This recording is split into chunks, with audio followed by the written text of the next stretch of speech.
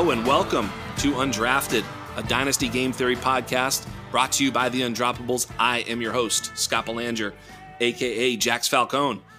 You can find me on Twitter at Dino Game Theory. This is episode 41. Let's roll.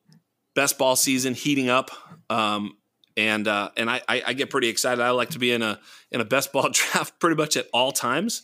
If it's a slow draft, those are fun. Just throw in a slow draft and you're always on the clock. It sounds like fun to me. Right out the summer on the clock. So I'm going to be on the clock for June, July, August. Can't wait. Keep drafting. But today I've got a very special guest and very excited to bring on a gentleman that I've been listening to for a few years now. I have on the show with me today a gentleman named Danny Kelly. Danny Kelly is a writer, podcaster, etc. for The Ringer. Danny Kelly, welcome to the show. What's happening, man? I appreciate that you call me a gentleman. That's nice. I don't know if I haven't had many people call me a gentleman lately, so that was very lovely. Thank you. I usually start really nice on these things because usually towards the end I'm calling people idiot and stuff like that. No, I don't do that. Good to know. No, I don't. I'm excited to talk Dynasty. We were talking before the show, and for most of my work at The Ringer, I do like season-long stuff and sort of like more down, like right down the middle, like big media stuff. But I love Dynasty. I'm in like 12 leagues. I've been basically become obsessed with it over the last couple of seasons. And I obviously do a lot of draft work for The Ringer. So just kind of like, I just love that aspect of it, drafting and building teams, all that. Yeah, exactly. I've been a listener of your show for a long time, and as much as I can, I do listen. And you guys are quote unquote big media, and you do hit things down the middle a bit. And by the way, you do a great job at that. So Thank you. In that space, that's probably why I listen to you guys, because it's like worthwhile, even though it's sort of down the middle, which is what you are. But I always hear you sort of sneaking in like a little bit of dynasty talk or a little bit of advanced talk, and you're like, not that anybody cares about that stuff, but anyway, back to the vanilla. But like I could see you just trying to lean in, and so I wasn't sure if you were into dynasty leagues. I figured you were in at least a couple, and then when you texted me and said 12, I was like, my boy, this is my guy. And I need a few more too. I feel like all the startups are over right now. I'm like, I need a startup draft. I did a few before the draft. Startups are fun. Now I'm like, man, it's boring. I need something to like fill my June and July in the next couple of months, and so I might try and get a couple more going, but we'll see. Yeah, you're also another. You also kind of line up with me. First of all, with those dynasty leagues. Secondly, with the draft work you do. I've always been a draft Nick, and I've done draft work when I wasn't working. It's like something I would do for fun. I would like evaluate as many players as possible. I've done this for years just as a hobby. And it's like, I know there's a lot of people listening who are like nodding their head right now, like, yeah, me too. Because it's one of those things. That's why the content that we put out on the draft stuff is so popular, because everybody else is playing along with us. They're like, oh yeah, I agree, or whatever, there's that whole thing. It just gets everybody excited. Yeah. I love the draft, the uncertainty, kind of trying to like pit your eye or your skill at evaluating against the NFL and see like, that kind of stuff is just really fun. From the dynasty point of view, it's perfect too, because I always loved trying to find the young guy who's going to break out in season long leagues, but it's like so hard because most of the time, if they do break out, it's later in the season, then they're not really like at the level of a keeper. And so it's just one of those things where it's frustrating. So I love dynasty for that. But, the ability to identify a guy you think is good and has a chance to, outplay his draft spot or his ADP or whatever, and then you get to keep them forever. So I love that part of it. It's just really fun to do that stuff. And it meshes perfectly with like my actual like career workload, which is like a lot of draft, a lot of evaluation, and then obviously a lot of season long fantasy football stuff. So I think it's just kind of like the perfect balance. Yeah, absolutely. It does help you too, because like, I can say that like, understanding the utility of a player is just as good as understanding the skill. Like Henry Ruggs last year is a really good player, but he's better real football than he is for fantasy football, because we know he's sort of a field stretcher. And by the way, I saw some stuff that, if Gruden can kind of get his head on right, might be able to use him a little bit different. I forget who it was, man. I wish I could credit them, but they had shared how Henry Ruggs was used in college versus how he was used in the NFL, his average depth of target, how many slants and screens he saw, how many crossing targets he saw. And he saw a way higher percentage of those types of targets in college where he was able to use his athleticism. And it felt like, Oakland just said, all right, line up out here and go deep, man. Yeah, it was weird because – and I could be remembering a little bit wrong, but I feel like he really didn't even get that many deep targets in college anyway. He was used as a yak guy. He's like basically not a gadget player at all. That's not really what it was. But like I'm picturing like a Paris Campbell where you get it to him and get it in space, let him just annihilate pursuit angles. And it's like you said, his ADOT was low. He wasn't like a quote unquote deep threat type guy. Right. And so like, of course, the Raiders draft him and turn him into a deep threat because the Raiders are the Raiders, and the Raiders gonna Raider. I mean, yeah, don't get me started on that. But like, I think that I think I have one dynasty share of Ruggs, and it was from a team that I inherited. So he wasn't a guy I was like super high on in the dynasty world, just because I didn't think he was going to get peppered with targets. But if they change the way that they use him, I still think he's got some potential. You know what I mean? Like, it's not going to be where he's just a decoy on every play. But from the get-go, it never really felt like a great pairing. And then the way that they were using him definitely didn't feel right. So hopefully they can figure it out, get Derek Carr to like get him, more involved in the short and intermediate area, because that's really sort of like where his game is located, really. And get somebody. Waller's got to have some help there, right? Like, yes. So I don't know. I'm still somewhat excited to see what happens with Ruggs, but I'm definitely not like a buyer at this point. No, it's it's like you got to trust the offense. It's kind of like when Kadarius Toney, RIP, went to the Giants. It also was like, I mean, at least if he goes someplace with some creativity, where you're like, oh, I'll tell you, the Carolina or Kansas City or something like that, where you could imagine them sort of jet sweeping his ass and, getting him involved. Whereas, he goes to Dallas where, they've just got so many, people ahead of him. And, they used motion the least frequent amount of times in the NFL last year, pre-snap motion. Like, that's kind of what's going to set a guy like Kadarius Toney up. It's like all these things, like, you to understand those things at a better level, and then to couple them with things that I know you also pay attention to, which is like, college dominator, early breakout age, all these things. And, why do we use college dominator over raw stats? It shows that you can be good. Some offenses like Burrow's offense passed 6,000 yards or whatever it was. And that was ridiculous. Some college offenses only passed 2,000 yards. Well, 1,000-yard season in a 2,000-yard offense is much more impressive than a 1,000-yard season in a 6,000-yard offense, obviously. But nonetheless, it lets us highlight how players perform in their circumstances. And I know you look at all those things. Then when you cross-reference it with, scheme fit and utility of a player, that's when it becomes really fun to sort of understand and figure out what's going to happen going forward. Yeah, I would say, because everybody likes to, in the dynasty community, likes to put a label on it. It's like, this is a tape guy or this is a analytics guy or whatever. I try and kind of like go right down the middle. I'm not so rigid with the analytics where, I'm going to just completely ignore all guys that aren't like analytically strong. I'm probably going to more often than not lean analytics, but I'm also like spending hours and hours and hours and hours and hours watching tape for the draft guide that I do at the Ringer. And sometimes, guys just grow on you and you think that they can kind of be not an outlier, but they can outplay what their analytical profile says. And sometimes there's a lot of, extenuating circumstances around why a player didn't post big numbers. So like, for instance, Josh Palmer at Tennessee is like, the offense was terrible. He was still leading the team in I believe he led the team in yards and touchdowns this year. And so it's like, even though those numbers it's like less than 500 yards, he's still leading the team in yards. So there's some context that you need to put in there. Well, Josh Palmer is a great example too, because he was fairly dominant in a very bad offense. And, and analytically that's good because, that gives him a good, dominator score, but also he was drafted in the 3rd round. So he's a day 1 or day 2 draft player, which also puts him, in the pool of players, wide receivers who it's possible they succeed. It's very, very rare and difficult to pick a 4th round pick or later that's going to succeed. It does happen. Don't right at me. I mean, I understand. But if you just look at raw probabilities, that day one or day two capital really goes a long way. And he's got that. He's got Dominator.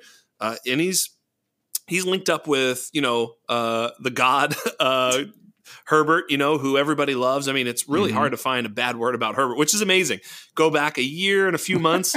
Everybody hated Herbert. Everybody crap about him right now. No, I'm just kidding. No, you can't. I know you're not gonna. I've heard you. No, go for it. Yeah, you can't do it. It's impossible. It's just like they're like bullets that fly off they just come right back and hit you. You're in trouble if you do it.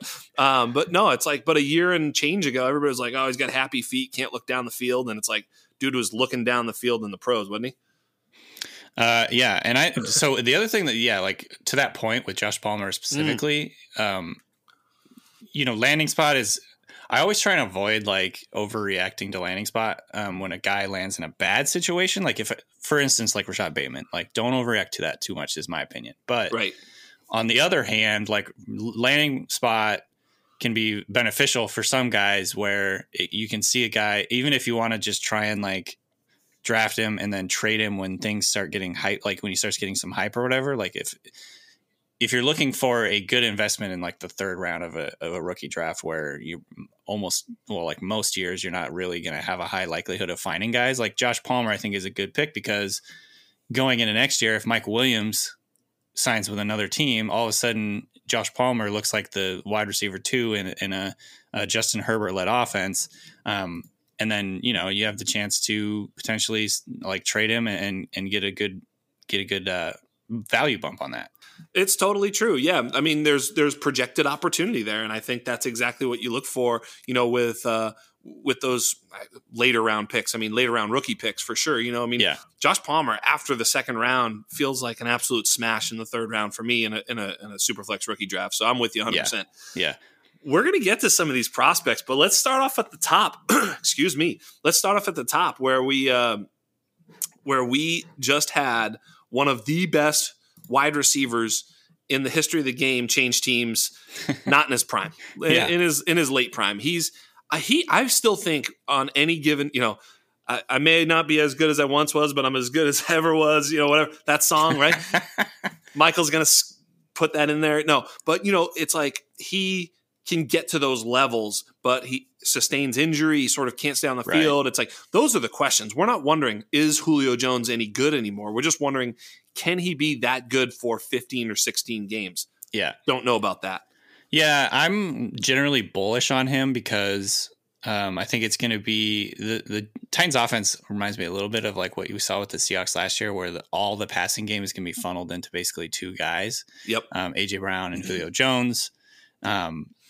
And I think with those 2 guys working on the outside, it's going to be like a symbiotic relationship. It's going to work well with like what they got with Derrick Henry going on. So I could see this offense being pretty good again. Yes. I think Julio is, and I actually heard Daniel Jeremiah was saying this the other day on his podcast. I thought that was interesting. He said that the people that he's talked to in the league, based on the GPS data that they have, he's slowed down a little bit. I don't think, and I'm talking about Julio, I don't think he's slowed down to the point where he's going to be like a non-factor. You know what I mean? He's 32 years old. He's probably going to not run a 4.3 anymore. Right. But he's still so skilled and so, explosive in the short area. Maybe he's not like, it doesn't have as much like high end speed now, but he's still going to move. He's still big. He's still physical. He can still, go up and catch the ball. So I still have high hopes for him. I think, I was putting together my rankings for redraft the other day, and I still think I have him as like a mid-level wide receiver 2, because I think that they're still going to funnel all those targets to Julio and AJ this year. And so, I'm still bullish on him, but I in Dynasty, I think at some point he's going to start falling off. And so you got to decide whether you want to kind of like sell right now and sort of take the bump. I don't know. Maybe his value did take a hit because he left Atlanta. But if he has like a big game or 2 early in the season, that might be the point to sell. Yeah. And I think, it all depends on roster construction. Like for me, if you're a competitive team and he's one of your pieces, look, he's got top 6 wide receiver in the NFL upside in terms of fantasy production. I mean, he really does.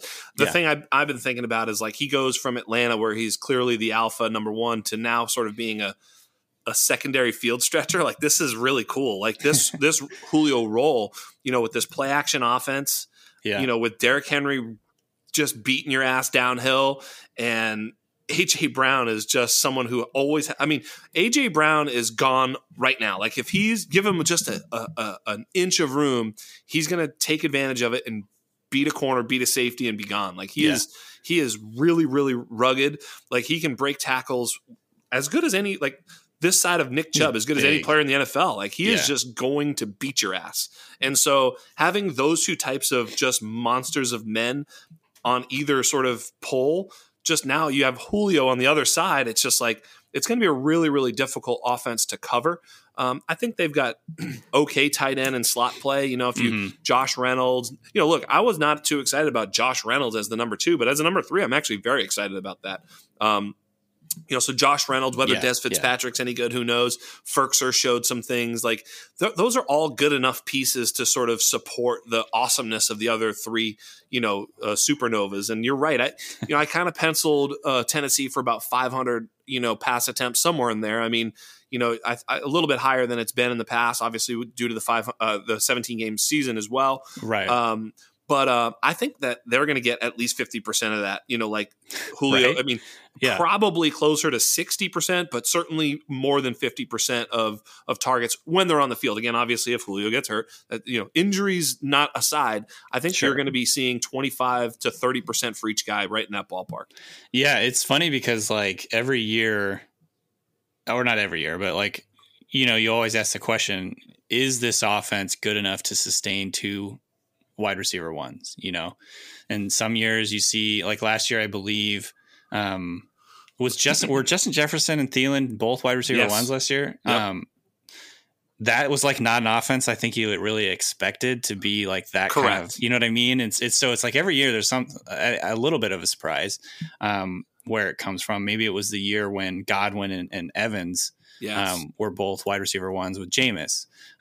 So I'm not necessarily going to project that, but it wouldn't be that surprising to me, honestly, if these guys were both wide receiver ones, because I think Tannehill is good. I think they're going to be explosive with that play action passing game. I think Julio is a big boost for Tannehill because in situations where they can't use play action, like for instance, 3rd and 10, where the defense is like, we're not going to honor the run, really. It's not like Derrick Henry's different, but he's not that different to the point where you're like running on 3rd and 10 and expecting to get a first down. No, this is a great take. I love where you're going with this. And so correct. I think, so like Julio, I think actually will help a ton in those situations. Their 3rd down, conversion rate may go up a little bit marginally. Yes. And then that just like, think about the boost that brings to their ability to score touchdowns and score points. So I think, there's a chance this offense could be really good in Tennessee. And, so I'm definitely like very interested in these 2 guys. And I think it was a move that the Titans absolutely had to make. And I think it really gets them like to the point where they're going to be actually pretty interesting in like real football too. So. Yeah, so you think maybe on 3rd and long, it's nice to have a pterodactyl on the outside to throw the football to? Yeah, maybe it's a good way of putting it. Yeah. It's like, what the hell? I mean, because he really has never had that, and nobody's ever had that. That's kind of the point, is like people are getting lost in the fact, look, he's 32. It's possible that, he just can't make it happen. That's definitely always possible.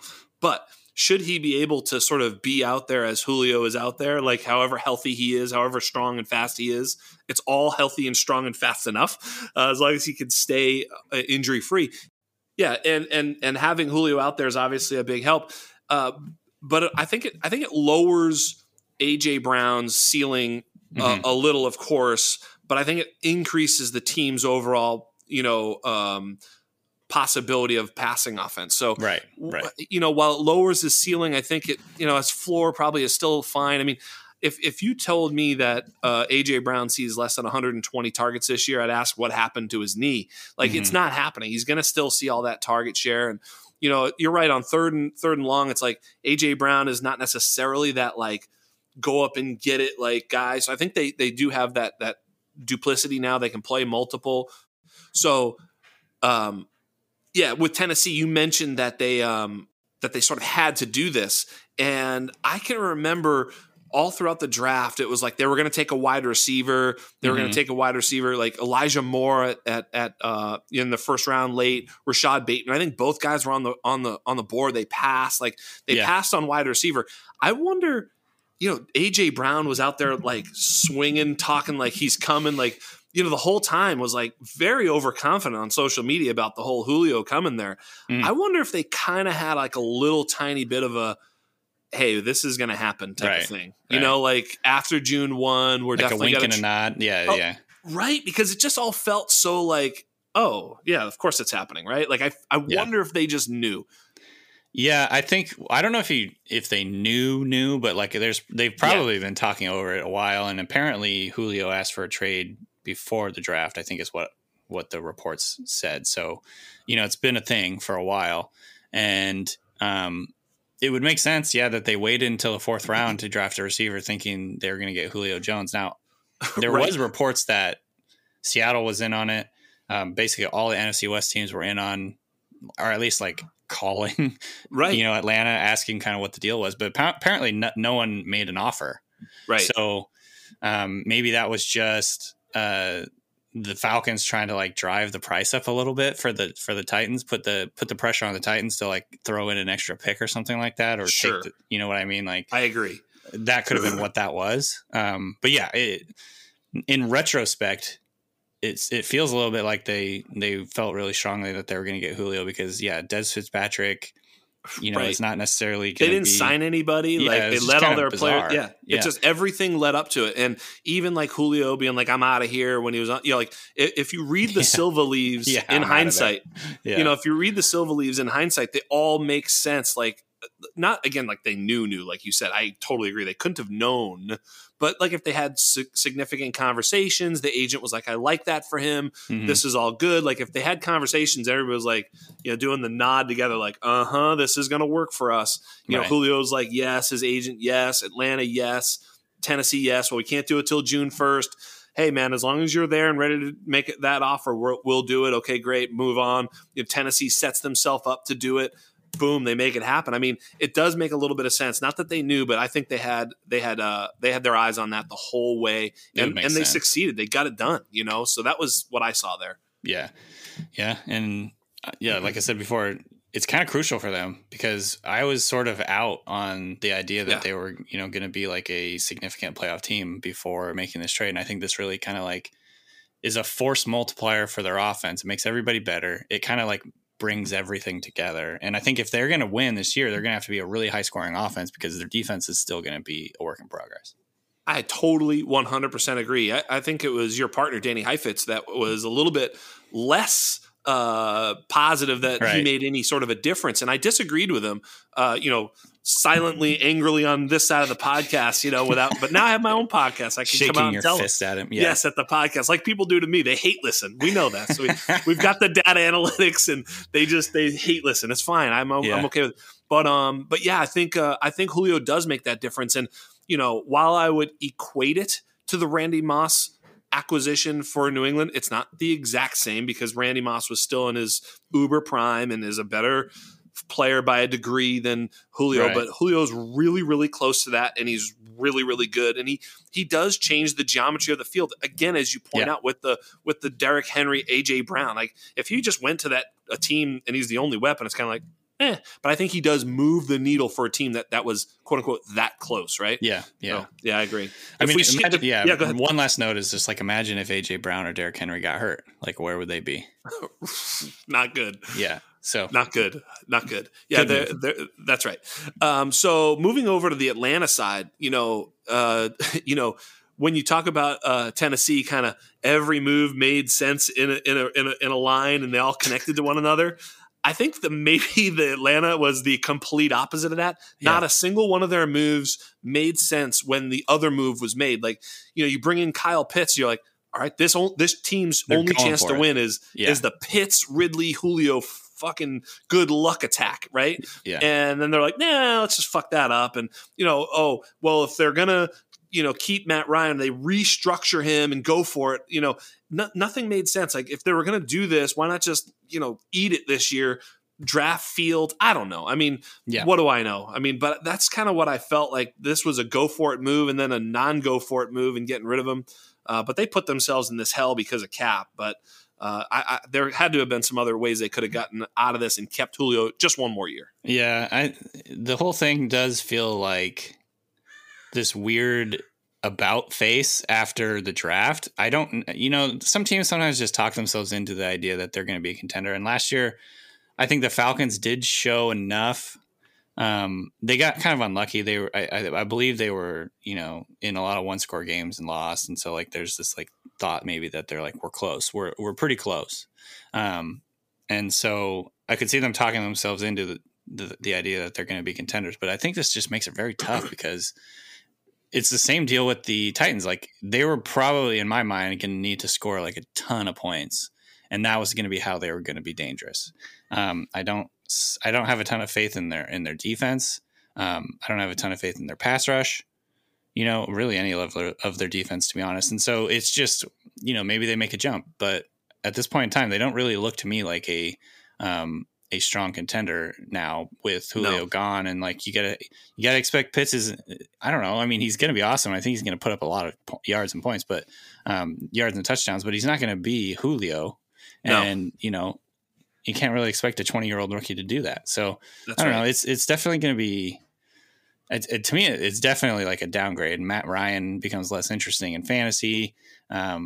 Calvin Ridley becomes much more interesting, though. He has potential to be like top 3 at this point. Yes. And then obviously Kyle Pitts, it's huge for Kyle Pitts. So team point of view, not great. And for Matt Ryan, I don't think it's that great, but kind of wheels up on Pitts and Ridley because, again, they're going to get like the vast majority of the target load, I think.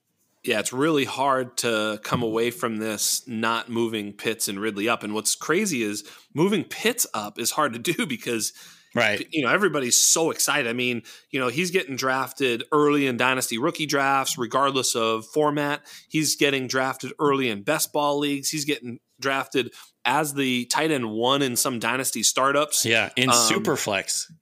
And not startups, but Superflex rookie drafts. I've seen him go number 1. Yeah. Yeah, exactly.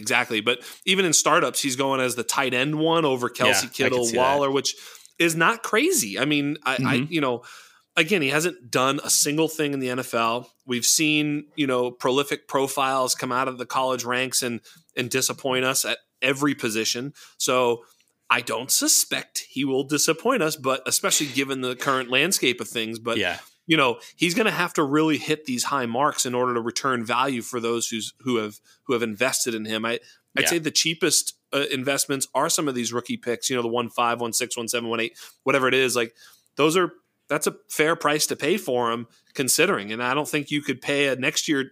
Go ask the Pitts owner if they'll take a 22 first for him. Not happening. So right. That investment is certainly fair at this particular point. But he's going to have to hit those numbers, to sort of return that value. If not, it's going to be an interesting conversation. If Hayden Hurst is playing, 65% of the snaps and Pitts is playing 48, and you're like, what the fuck is going on? So I look forward to that. God, I just want to see that. I just want to see that world and just watch the people freak out. And then I'll also be able to trade for him for those aforementioned 22 firsts.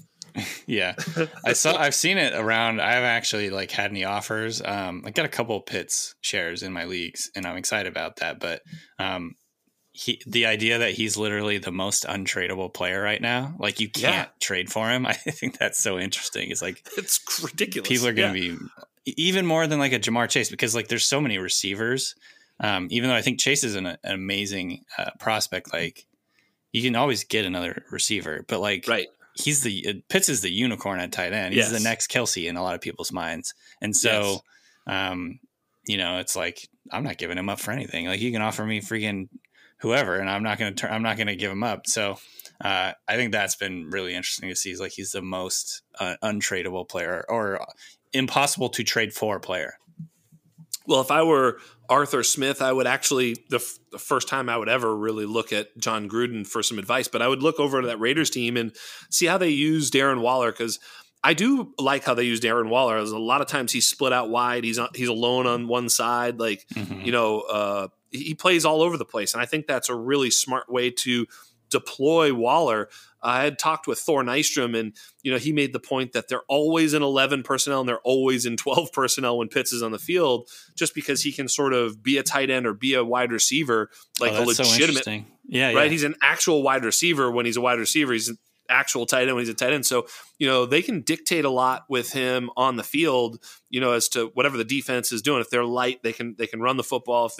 If they're heavy, obviously they're in trouble. So right. Yeah. So it's going to be pretty interesting to see how people play, how they play it, and how Arthur Smith is able to really utilize Pitts as that sort of king chess piece. Yeah, and so it's always a little bit dangerous to assume competence when it comes to coaching and making picks and things, but like you have to assume they have like this really big grand plan in mind on how he's going to like change their offense and be this like crucial key skeleton key or whatever to their offense, like the capstone piece. So that's really exciting to think about. Like 4th overall, it's the highest drafted tight end ever. And I mean, Arthur Smith is just coming from an offense where they use a lot of 2 tight end stuff. And so, it makes a lot of sense. I'm super excited to see how it ends up. And I do think, like you mentioned, that they're going to look at Waller and kind of be like, this is what we got to do. And he did that at Florida. I mean, he was lining up against corners and stuff and he was beating like top level 1st round corners and stuff. Like he's really a good route runner, really big, strong guy, fast. And he can like run legit receiver routes. So exactly. I think it's going to be awesome. Right. So I'm so high on him. I mean, I know that that's like the most cliche or the most chalk thing to be, but like, I'm super excited about what he's going to do. Well, I read your draft guide, and first of all, it's really cool, really fun. So great job. Go to theringer.com, check out Danny Kelly's work. Thank you. This message brought to you by Danny Kelly. But like I said, I'm really good at this, Danny. You're going to find that out. But I saw that you had him as like I think player number 3, so the 3rd most talented player in the draft or whatever, valuable, however you're doing it, number 3, and it's hard to disagree with that. Like he is that type of prospect.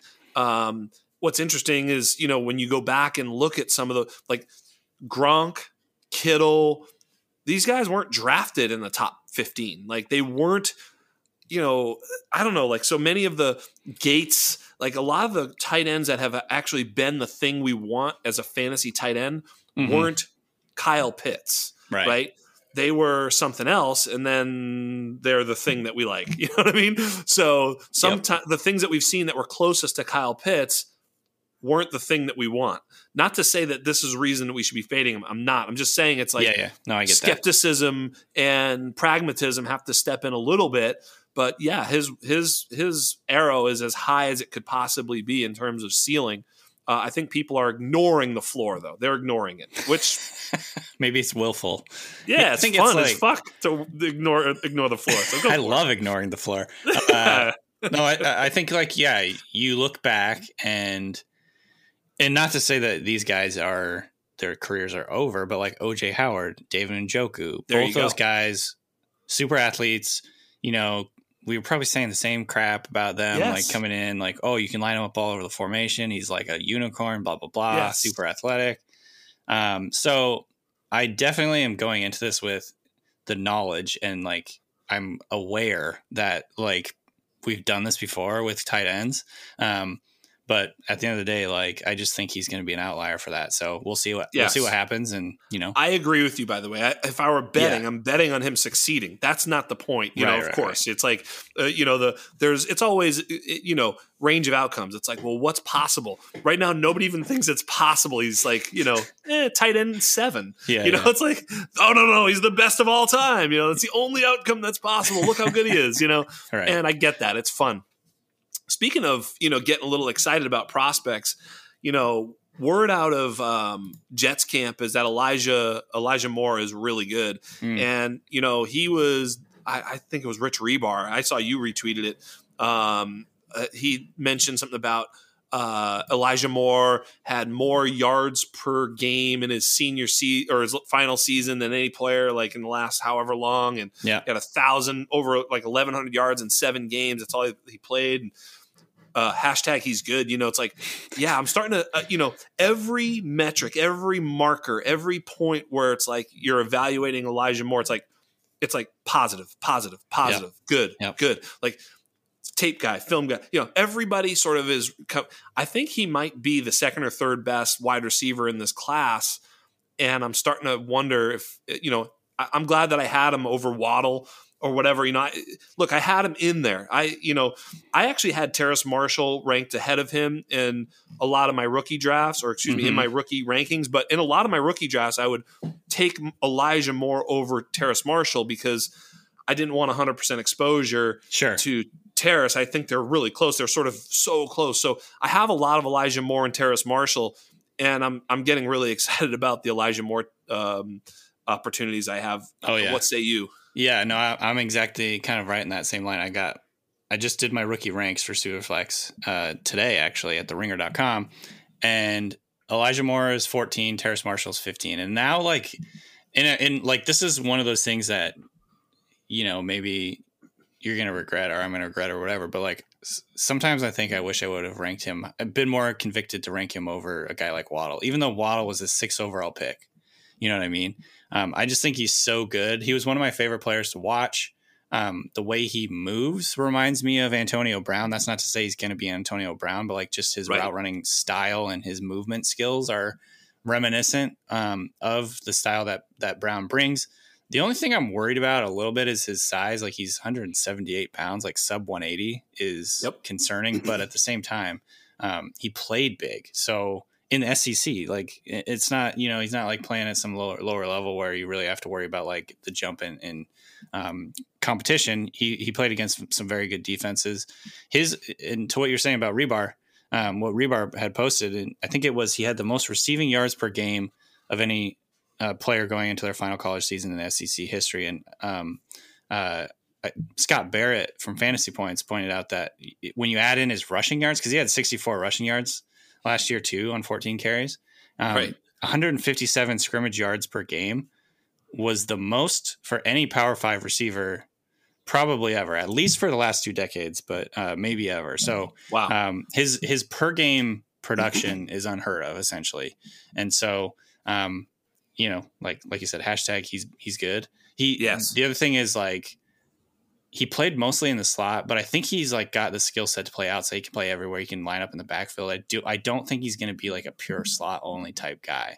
And so the sky is kind of the limit for this guy. I'm very interested to see. The only thing I'm worried about is the size.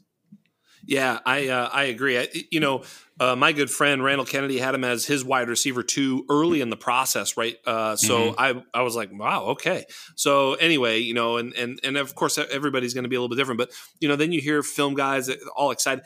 I had put this sort of group of Terrace Marshall, Elijah Moore, Jalen Waddle, Rashad Bateman. Mostly those guys, Devontae Smith and Rondale Moore as well. Devontae sometimes I felt like was just my clear WR2 in this class. I had a hard time taking any of the other guys, including Elijah Moore, over him.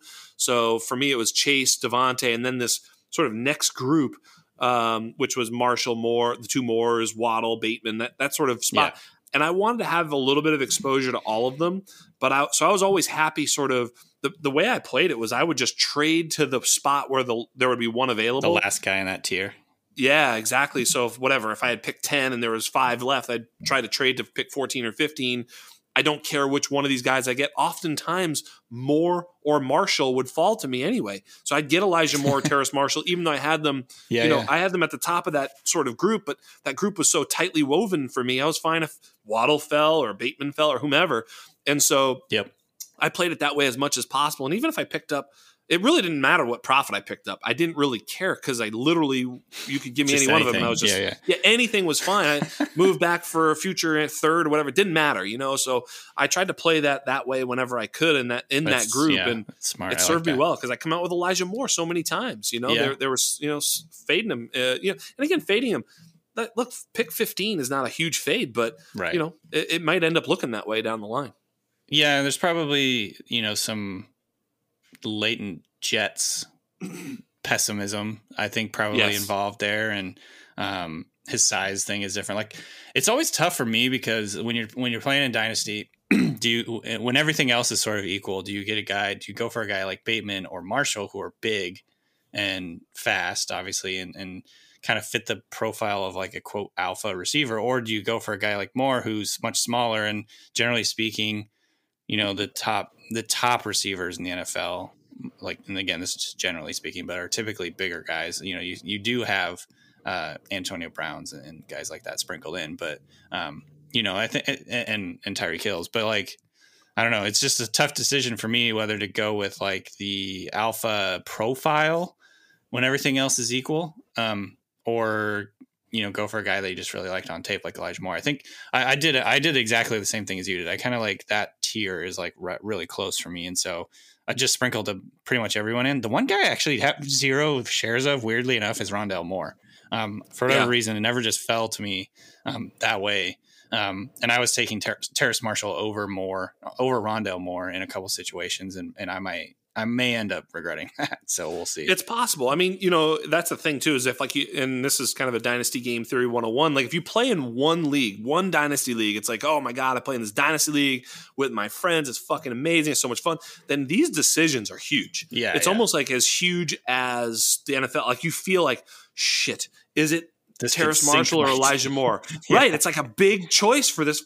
I need to make the right choice. And, it's like, I don't know, like they're close. I mean, I don't, it's not like I have such conviction. So even as an analyst to give advice and to look at everything, it's like, yeah, it's like the Elijah Moore thing is he's small. The Terrace Marshall thing is, he's had some injury. Like you can pick the warts on each player and right. And find a reason to fade him or find a reason to move him up. And they all have some of that, obviously Rondale Moore, he's small. He's short. He's very small. He's been hurt. I don't think the injuries are too big an issue. I just think of how is he going to win? That sort of go back to that utility. What is his utility in the NFL? Like how is he going to be deployed? That's as important as whether or not he can do it or not. Like he may be able to play outside and go up and get jump balls, but we may never find out because no coach would be crazy enough to try it. So the utility matters. Like how will he be used? So a lot of that comes into play, but when you're in a lot of different leagues, you're in 12, you can pick this time Elijah Moore, next time Rondale Moore. You know what? I'm going to go Elijah Moore again, and so forth and so on. And then you look at it and you go, yeah, I've got, in those spots where I was in the early second, I took 6 Elijah Moores, 2 Terrace Marshalls, 1 Rondale Moore, 2 Batemans, whatever it is, and you're like, that sounds pretty good. I like that, or whatever the case might be. Yeah, that's exactly what I do too. At the same time though, like, my new philosophy and because I remember before, I don't know, 2 years ago, the 2019 draft, whenever Andy Isabella came out, woof. I wasn't super excited about him, like from a fantasy point of view, like from a real, I can't remember where I had him ranked, but it was like a little bit lower, I think, than consensus. And I ended up taking him in a couple of drafts just because the hype was there for him. And he was like going to be, this like high volume guy in the Cardinals offense. And I remember just being like, it kind of went against my conviction, but I wanted to be diversified. And so, and now I really regret that. So now I am still trying to like you said, diversify your teams and not just like go all in on one guy. But now I'm still basically just being like, if I don't like a guy, I'm not taking him. So I have a lot of teams with like the same sort of like collection of guys. Absolutely. But I think that's the way to do it. Yeah. Yeah, I totally agree. I have this saying, 0 shares, 0 cares, and when you were talking about Henry Ruggs, I was like, 0 shares, 0 cares. I got nothing. I don't care about that dude. I'm out on him, and Kadarius Toney, 0 shares, 0 cares. Like, I just felt like I'd rather have Josh Palmer than Kadarius Toney. I'd rather have Diami Brown than Kadarius Toney. So it's not even that I hate Kadarius Toney. It's that I don't like him at his value. Same thing with Ruggs last year. I preferred T. Higgins. I preferred Brandon Ayuk. I preferred Antonio Gibson. I just did. I pushed Henry Ruggs way to that like almost 2-3 turn, and he was in there with the Lynn Bowden situation, and people thought I was crazy. Well, that's just where I had him. So therefore, he was never in my purview. And I think if you'd have stuck to your convictions with Andy Isabella and just put him where he is for you at that time, you would have been right. Like he would have never fallen to you. He would have never been like, it's not even that you're not taking him. You're just obeying your board, and he's never available at that pick. It's so hard to do that though. Yeah. But that's why look, that's why I tell people to do rankings, because sometimes you miss on guys for that same reason. And you're like, why the hell was I so low on him? You know what? That's just a learning moment, but at least you can feel good about your process. Yep. Like, I never want to reach for a guy, especially if I don't like him. Like, what the hell? You know, totally. It's like, you know, the ADP is, you know, it's like if you were just to rank everybody by ADP and be like, these are my rankings, they'd be really good rankings.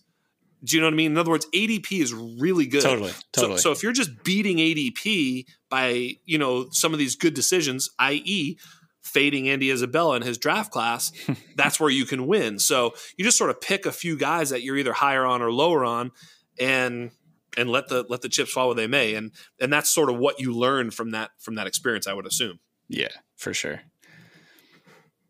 The doctor is in. I'm here to help.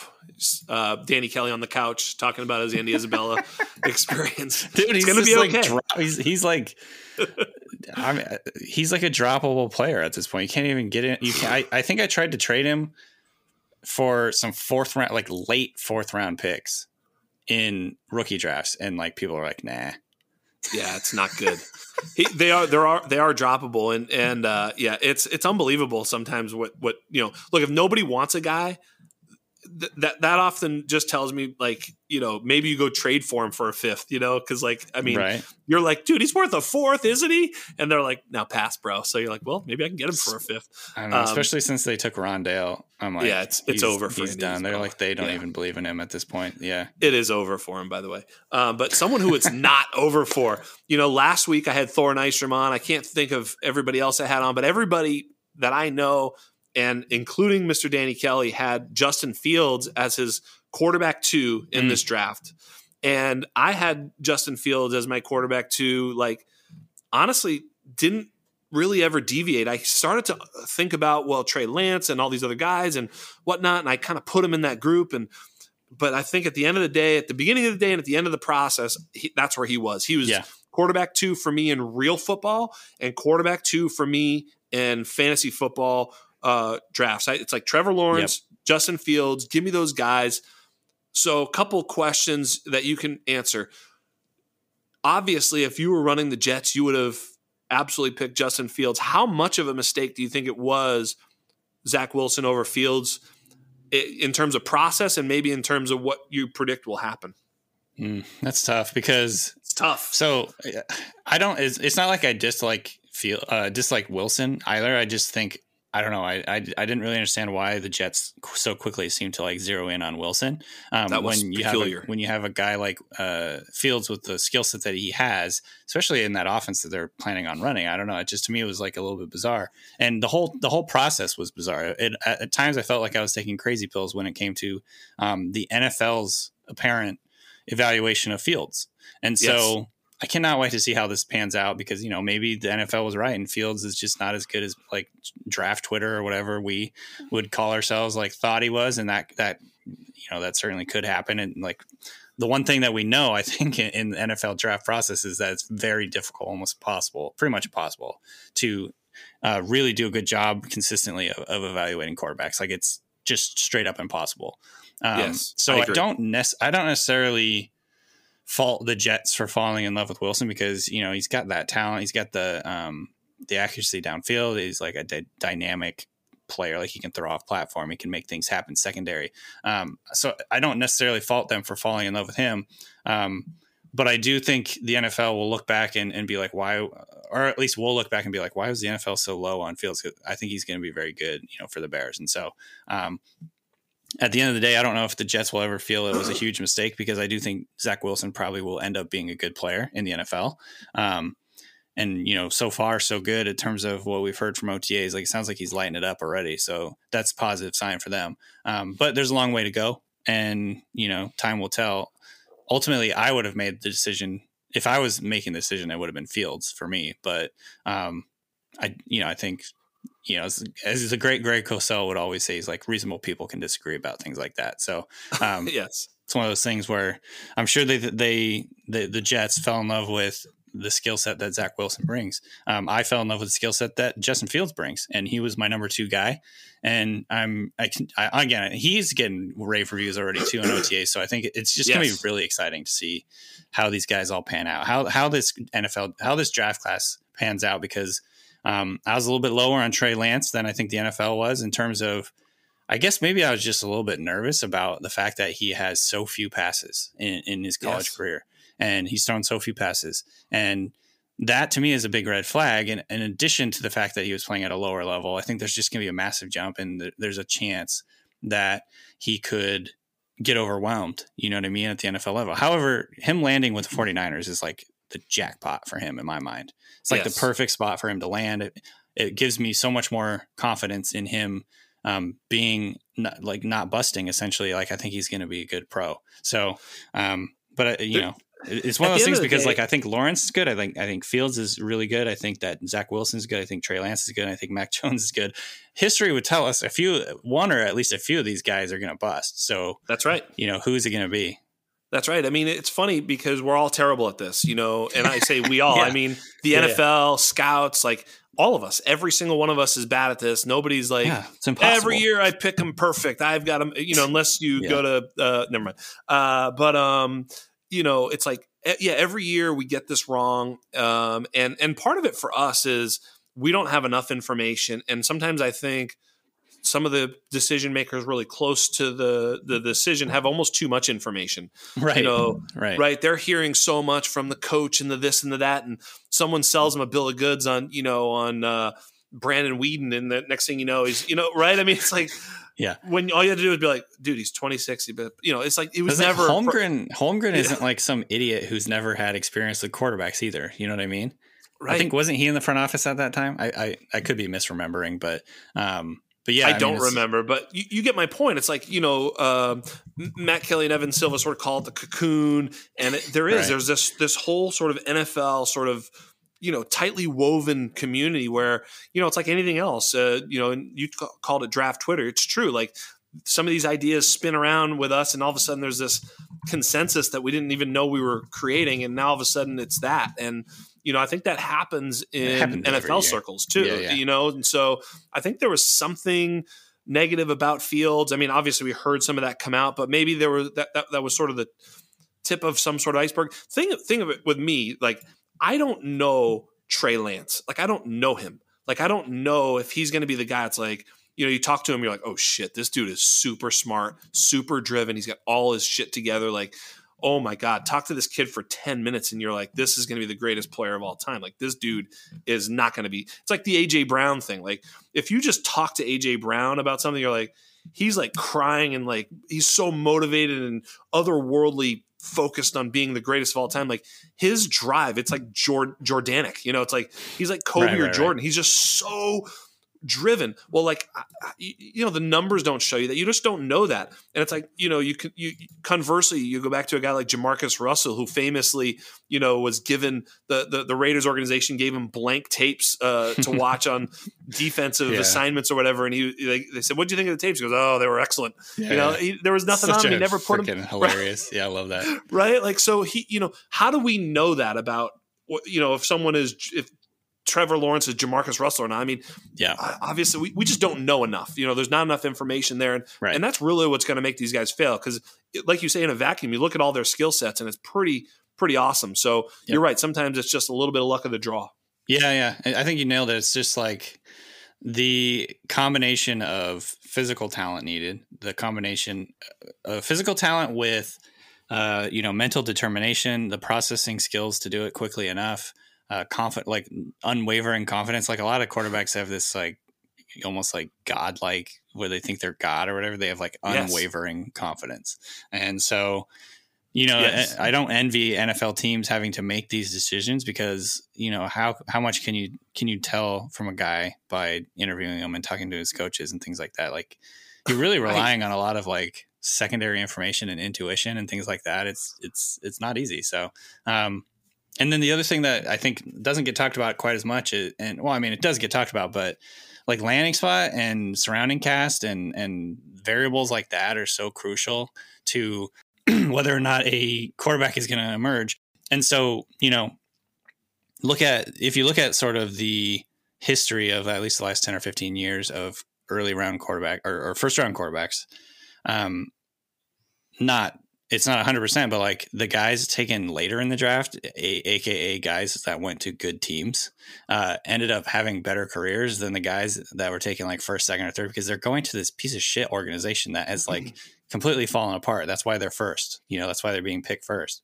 Yeah. And so they're expected to be like the savior and come in and like turn the team around. But it's like, it takes more than quarterback is undoubtedly the most important person that in that place, but he's not going to do it all by himself, honestly. And so, like Mahomes went to a team that had been a playoff team that was like 12-4, I think the previous season or something with Alex. Yeah, he's thrown to Travis Kelce and Tyreek Hill. It's like there's some help there. He's got Andy Reid calling plays, etc. You're absolutely right. Like Lamar Jackson goes to the Ravens, who are historically a very, consistent, well-run foundation team. Like, obviously they had to change their offense around him, and they did a great job of doing that.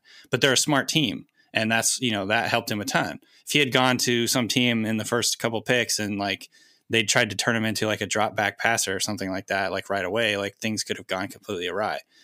So I just think that stuff is very, very interesting. And so, the Trey Lance landing in San Francisco, I think is great for him because they're a good team. They'll probably be a really good team.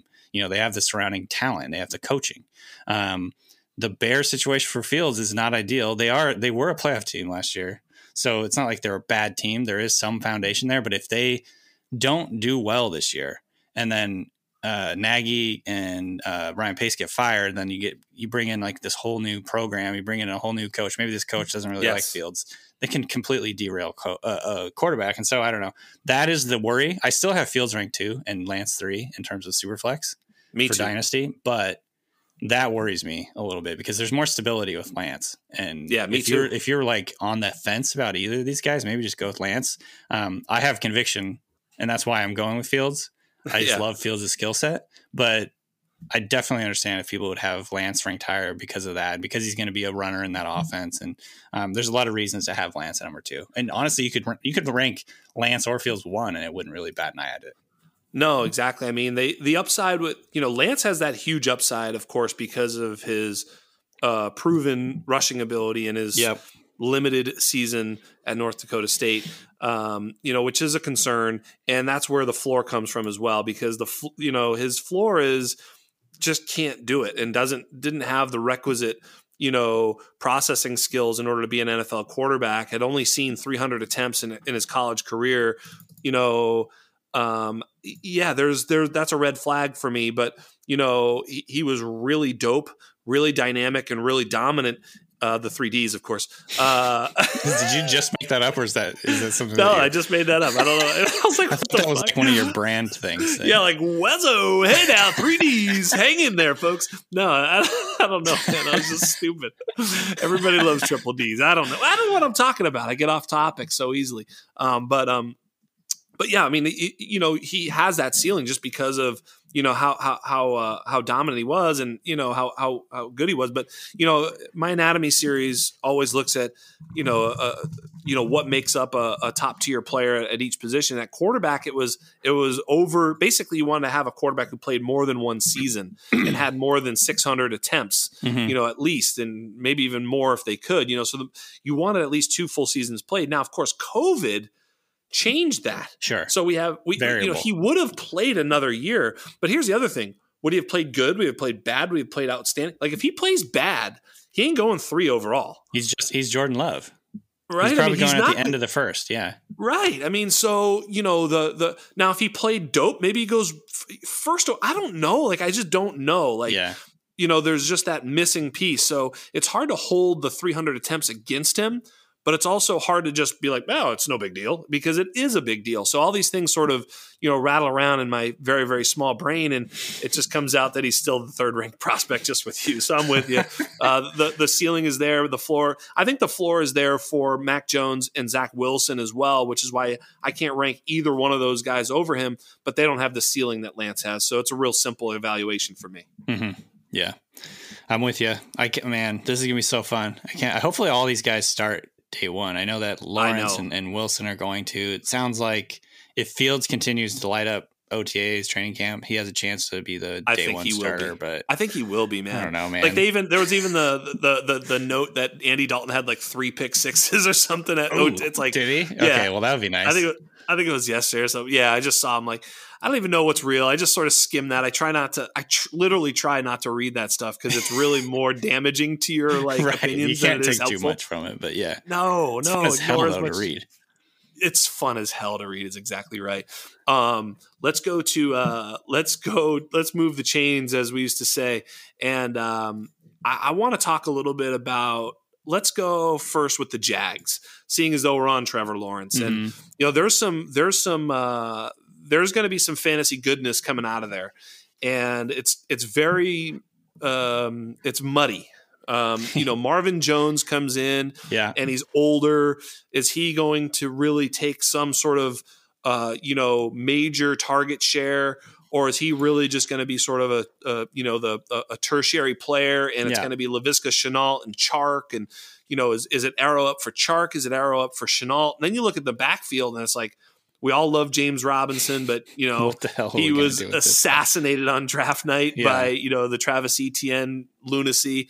But now you have Etienne there, and it's like, so I just wonder where this all sort of, when the snow globe settles, where is it all sort of line up? What do you think? Well, I'll tell you. I know exactly how it's going to go. Yes. No, I don't. So I think, if I had to guess now, I think it would be Chark and Shenault are the main downfield guys. I think Marvin Jones is going to be not a role player necessarily, but not like, I don't think he'll be like a heavy volume go-to guy in this offense. I think he'll be a downfield threat and red zone threat, and he'll probably score a good amount of touchdowns, but he's not going to get like a ton of targets and volume.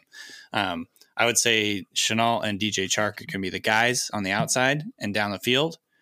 And then that's exciting. Etienne is going to be like the slash guy. I think it just makes too much sense for them he's going to play that role where, he's the Percy Harvin / Curtis Samuel version in this Urban Meyer offense. I guess, do they call that the H? Whatever it is they call him, he's going to get some carries. He's going to get, some targets. I am a little bit worried about the overall volume because he's not going to be, in likelihood, he's probably not going to be like a 20 plus carry guy a game, right? No, you wouldn't think so. But neither is Kamara. And I'm not saying he's Kamara, but I think, you could still have a very highly productive fantasy guy do that role. So it's going to be interesting, but he would have to have that.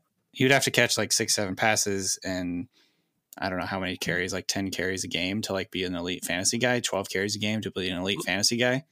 Look, saying he's not Kamara doesn't disqualify him from scoring copious fantasy points, because here's why. Every time you and I do the same thing, I use the Kamara comp. It's not that, he's the same football player as Kamara. It's the same role as Kamara. And if you look at roles, it's like, hey, look, Austin Eckler was an undrafted free agent, and he's playing that type of role. Totally. If you want to pull the thread even further down to someone who's nowhere near as good as Etienne, it's like J.D. McKissick was fantasy viable last year with those sort of that sort of role, this passing down sort of guy who gets a lot of targets and right. So I think that's what they're seeing is, hey, we want this guy to be that dynamic player when we're passing, when we're just throwing it around, when we're moving people around, when we're going 5 wide and, all sorts of different stuff. I think they want Etienne to be on the field and try and get him into space, which to me sounds very smart. I do think he'll see some rushes a la Eckler and Kamara. So I think he's not just a J.D. McKissick. I think he's closer to an Eckler Kamara role in that offense. And I would say that, James Robinson will be the Mark Ingram role or the, the sort of the heavy, and he'll get a lot of, empty carries between the 20. What happens around the goal line and who scores touchdowns is pretty interesting, because I know a lot of people will say, well, he played in the Clemson offense, but Etienne was very good at scoring a lot of touchdowns. Right. And he's a knack. Right. I mean, I know it's in that offense. I hear it. It's not like 1 for 1. I think it's like he's that much better because he scored all these touchdowns. I get it's on a good team, but he just never didn't score touchdowns. Like since he hit right. Like he scores all the time. He doesn't even have to be, inside the 10 either. He can be on the other 10 and he's scoring a touchdown. Like he's a pretty explosive player. So it'll be interesting to see how that all shakes out. I've got love for Chark. Shenault is super enticing, and right now his value is through the roof. I think a lot of people are seeing a Laviska Shenault breakout. I'm here for it. I don't know what will happen, but Right. it'd be fun to watch. That's for sure. That's kind of where I land with Chenault. So the JD McKissick thing was an interesting point. Like he finished last year with 80 receptions. That was second among receivers, or sorry, second among running backs. 80 catches. And so that's 110 crazy. Targets is an average. And that's actually, I think, first among all running backs, which is insane to think about. Right. That was 6.8 targets per game. So do you think that ETN can get 6 or 7 targets a game? I don't think it's out of the realm of possibility. 5, 6, even 5 or 6 would put him in like, you know, if he's also carrying the football a good amount, like it put him in like the high end RB2 range. So I think he's got a good floor. Honestly, it's not like an elite floor. It's not like a Kamara, but I don't know. It's going to be very interesting to see. Yeah. Yeah. I'm with you in a PPR league. I mean, if he gets 75, 80 targets, 10 rushes a game. I mean, if he sees 175 rushes and 75 targets in his rookie season, I think that's a fair, assumption. And I do think still that, James Robinson will see, over 100 carries for sure. How many, I don't know if he gets 200, I think he's probably in that, in that 120 to 160 carry, he'll see about 10 a game as well. I mean, some weeks 7 or whatever, I think that's kind of what I anticipate from James Robinson. By the way, James Robinson can catch the football too. So, look, James Robinson is still valuable. Like Gus Edwards is still valuable, right? I mean, they're both going to see the field, but I mean, in a redraft league, I think I'd rather have Gus Edwards this year than James Robinson, although it's close. What about you? That's pretty fair. Yeah. I'd say they're pretty similar. Should pull up my rankings. I don't even know where I have those guys, but yeah, I think it's like, well, that's what you do, right? Is you start to think about that. Like if who would I rather have, right? It's like, I think I'd have these tests of conviction. I'm like, wait a minute. Actually, I think I would rather have so-and-so more. I think I've got, where is he? I think I have, what's his face? Robinson higher. You can take your time because you'll cut it out too. If just go find it. Let me find it real quick. Yeah, I've got Robinson higher, but like it's an interesting thought experiment because now I'm like, wait, maybe I actually would rather have Edwards. Like they're gonna freaking run the hell out of the ball. However, it's like how usable is he like week to week? How usable Edwards? Is either of these guys really? Yeah, exactly. So I mean, they're both high end handcuffs too. Like if anything should happen to Dobbins or ETN, like Gus Edwards and James Robinson are right back up into RB1 conversation. I would think James Robinson at that point probably a little bit higher than Gus Edwards because I think in Baltimore they're gonna find someone else to split it with. No one's getting 100%. Yeah. Whereas I think James Robinson could fill in basically a close to an RB1 workhorse role. But it's interesting to see who I'd rather have. But in best ball, I think I like Gus Edwards a little bit because he's gonna score touchdowns. You just don't know which week. Totally. So. Some weeks he's going to put up, 7 carries for 40 yards. You'll be like, woof. But other weeks he's going to have 8 carries, 100 yards, 2 touchdowns. It's like, oh, there's the Gus Edwards week. He was running all over the place, So in best ball, I like him a lot, actually, because I think he's going to have some spike touchdown weeks. Yeah, I could see that for sure. It would not surprise me if he has like 2 or 3 weeks where he scores 2 touchdowns and you're just like, yeah, sweet, I'll take it. Exactly.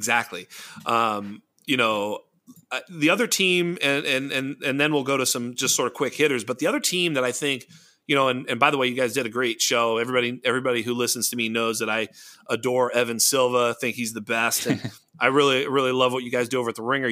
And Kevin Clark is awesome over at the Ringer. I love that team. So Kevin, Nora, you, and Evan Silva did your pod where you guys were picking breakout players or breakout teams. Great pod. Go listen to it. Not right now, though. Listen to this one first, then shut this one off. Then, okay, but go listen to it. It was great. I loved it. But you guys pulled up Miami and Tua as a conversation point for, taking a huge step forward. I think Silva was talking about Tua as like a 60 or 70 to 1 MVP, player. And look, it's not off the table. If he plays, above average on a team that ends up winning, that's how you do it. Yeah. It's not probable, but it's in the cards. What are your thoughts about Miami and Tua? The dynasty community, I think a lot of us are a little weary of Tua just because he just didn't throw the ball down the field. It's not like he made big mistakes. He just looked very tentative, and his his accountable reason was, hey, look, I just didn't have as firm a grasp of the playbook. I didn't Mm-hmm. really audible out of things because I was a little uncomfortable doing so. I usually stuck with the play, even if I wasn't sure it was the right decision. Yeah, he kind of admitted to be a little bit gun shy, which actually makes sense. I mean, coming off an injury, COVID season, didn't start, whatever.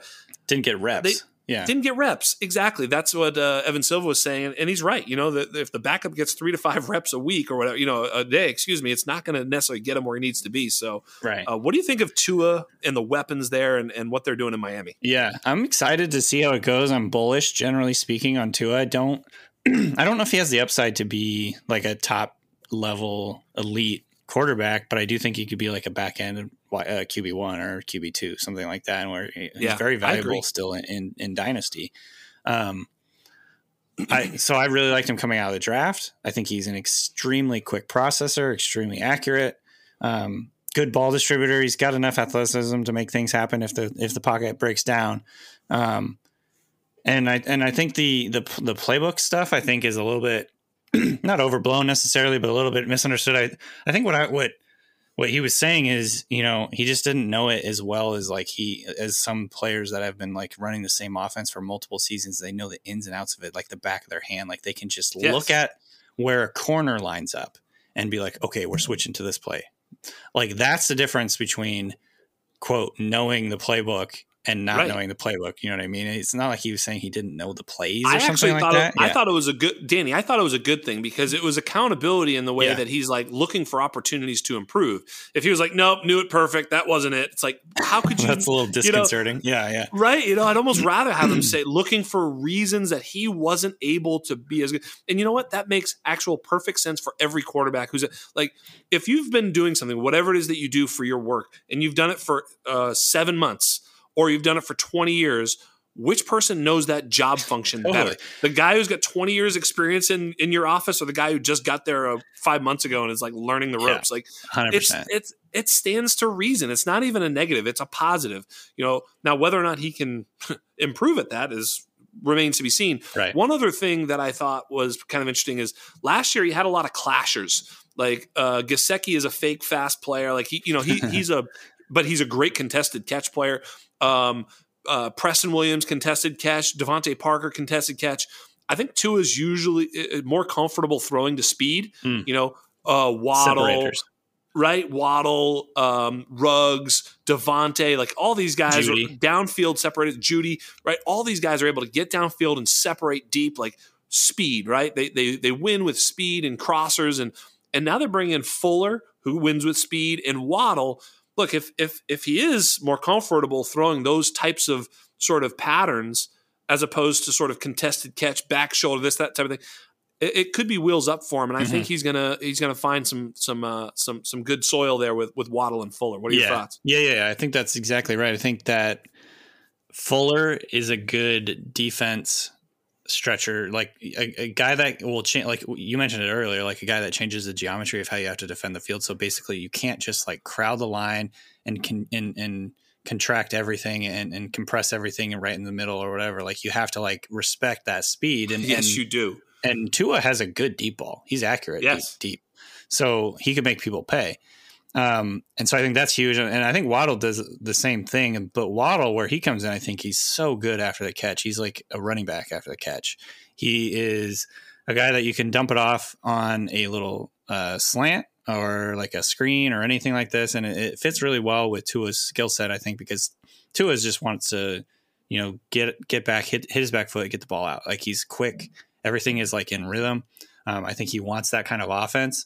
And I think that Waddle can help him. Like you were saying, Preston Williams, Devontae Parker, Gesicki, none of these guys are like quick separators where they're going to show you they're open right when you hit your back foot.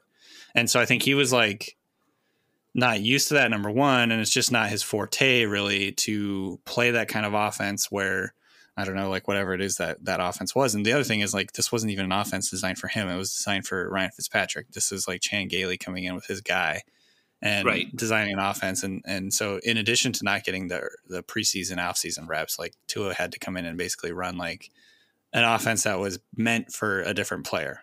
So I don't know. Yeah. I think there's definitely a lot of like variables. I was very, very, very high on Tua coming into the league. And so I'm definitely still hopeful that he turns out. I think the injury last year was a big variable. He's coming off an injury, the lack of reps, the lack of playing time, the lack of preparation.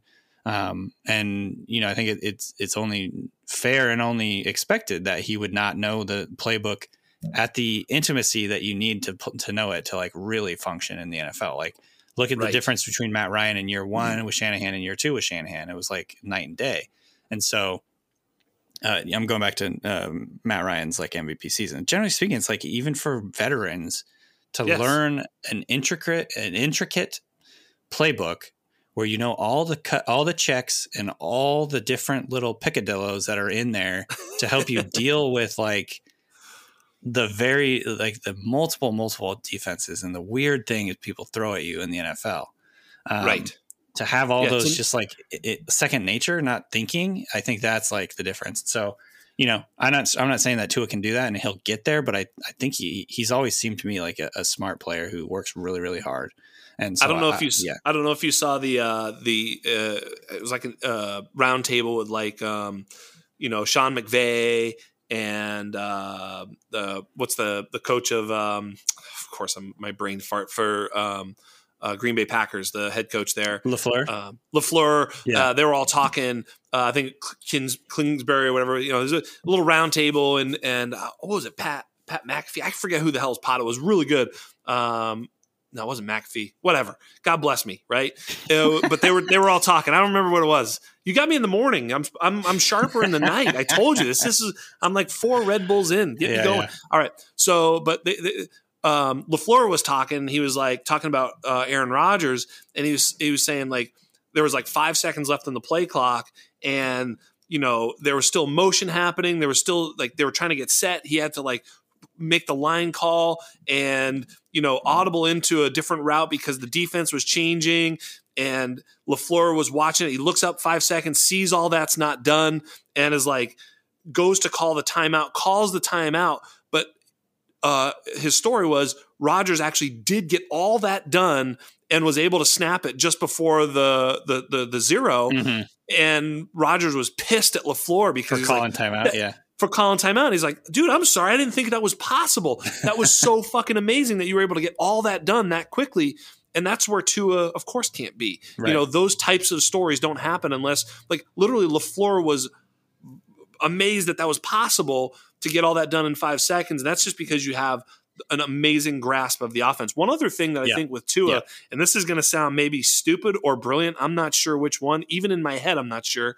But it's that right-handed, left-handed quarterback situation where really every play almost has to be flipped, or you're asking the quarterback to play backwards, which is not how you do. In other words, if you're rolling out to your throwing hand, you know, for me, that's to the right. I'm open to the field. If I go to the backside, it's a little bit different. You got to turn my shoulders and make a throw. Well, if you're calling everything with a mind for a right-handed quarterback, you're playing right-handed. You got to play left-handed too. So the offensive coordinator, the players, everybody has to be sort of quote unquote used to playing with that left-handed quarterback, not just because of how the ball comes out, but it's how the play is called. You know, you look front side, and you know, front side and backside for him are two different places, you know, than a right-handed quarterback. So, you know, I think there's something to that as well. And I think it is. Yeah. I mean, if you've ever played Madden and you've played with like Mike Vick, you're like, fuck, what am I doing? Oh shit. You know, it's the other way around. And you know, it's true. Like, you know, the footwork is different. I mean, I know it's fuck shit. Yeah. Yeah. I know it's like kind of exactly. Yeah. That the offensive coordinator is like, oh shit, he's backwards over there. Yeah. Yeah. That's right. So you know, it's a small little thing, but it's a real thing. It really does have to happen. It has to get sort of flipped, or you're basically asking him to play backwards. Yeah. I think that, I mean, all this stuff, it does make me hopeful. And honestly, like the biggest thing is he's coming off an injury. He's coming off this massive injury. Like if he's healthy, this is going to help a ton. So it's almost like we buried the lead a little bit, but it's like, all those things I think matter. The surrounding cast matter. I'm still bullish on him. I don't necessarily think he's going to be an elite level guy, but I do think he has a chance still to be a good pro and a, you know, fantasy relevant quarterback. So I'm definitely excited to see how it goes. All right, so we'll start this going this way. So you're in a dynasty super flex league, right? And who would you rather have in that dynasty? Let's just say you already have like Dak or one of the good quarterbacks. This is your QB2. Would you rather have Baker Mayfield or Tua? These I'd probably I'd probably go for the upside and say Tua.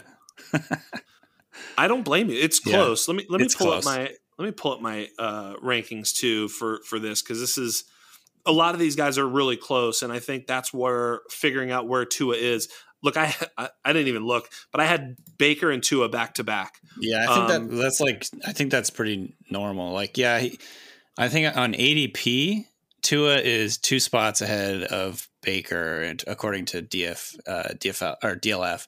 So yeah, I mean, I guess I'm going with ADP, so it's not that hot of a take. But yeah, I'd take Tua. So Tua or Carson Wentz? Tua. I have zero belief in Wentz, unfortunately. Oh, I love this. We're going to get there. No, let's go right there right now. So tell me about this, because this is interesting. I actually am higher than consensus on Wentz, and it sounds like you're lower than consensus. Yeah. The people want us to fight. So fight. Okay, he's had like one good season in the NFL. Yep. And it was when he was on a team that Nick Foles led to the Super Bowl. So that would be my immediate thing, is like he was a product of that supporting cast more than he was like elevating the supporting cast. The other thing is just he was so terrible in every aspect last year. He fell apart. And he was, like whether it was completion percentage or accuracy under pressure or accuracy from a clean pocket, like he was atrocious basically in every measure. So he's going to have to take a big jump. I think psychologically, I think he was a little bit, psyched out, or not broken necessarily, but he was definitely psyched out last year. And so there's just a lot of variables working against him. He goes to a team with a good offensive line. That's key. And Frank Reich has done a great job of working with quarterbacks, including Wentz. But I don't think that the Colts have an especially talented elite pass catching group. I don't think that's necessarily a type of group that's going to elevate him. And so I don't know. I'm just like, it's not like I think Wentz is like the worst quarterback in the NFL, but I'm just like not interested in buying Wentz in the dynasty format at all. It's interesting. So if we look at like his seasons in the NFL, yeah, he had his rookie season. By the way, he's an old prospect too, a little bit. He came in the league as a 24-year-old rookie, which is a little alarming. He also had, some red flags coming from a small school, but you can look at his rookie year. I thought he did enough in his rookie year to kind of make a name for himself. And then and then he had, the really good year, his second year. And, I think that the 2019 season was a bit better than people remember too, because, he threw for over 4,000 yards, and he did so for the first time in NFL history without a wide receiver that caught over 500 yards. That was actually pretty sweet. Yeah. That's unbelievable. Like, you threw for over 4,000 yards and didn't have a wide receiver who caught more than 500 yards of yards. It's unbelievable. So I thought those 2 seasons were very good. Obviously the sandwich season, he was hurt. He only played 11 games, but if you just sort of look at it, it's like, he had lowest in his career completion percentage. He's 5 points below his average, probably even more than that, because that his average factors in that shitty season. So his previous average was like 64%, and he went to 57%. His touchdown percentage was lowest over those last 4 years. His interception rate was 3.4. He had 15 interceptions. I mean, he's been about a 1.7. So he threw twice as many interceptions as he normally throws. Yeah. Like, literally, the offensive line was broken. His QBR was by far the lowest, of those last 4 years. Like, he was sacked 50 times. Yeah. Right. Like, you look at his, nothing was good there. I thought he was kind of turning the corner, and then everything fell apart. The offensive line, all the weaponry, like even the shitty weapons that he was supposed to have, Alshon Jeffrey, and they were hurt, right?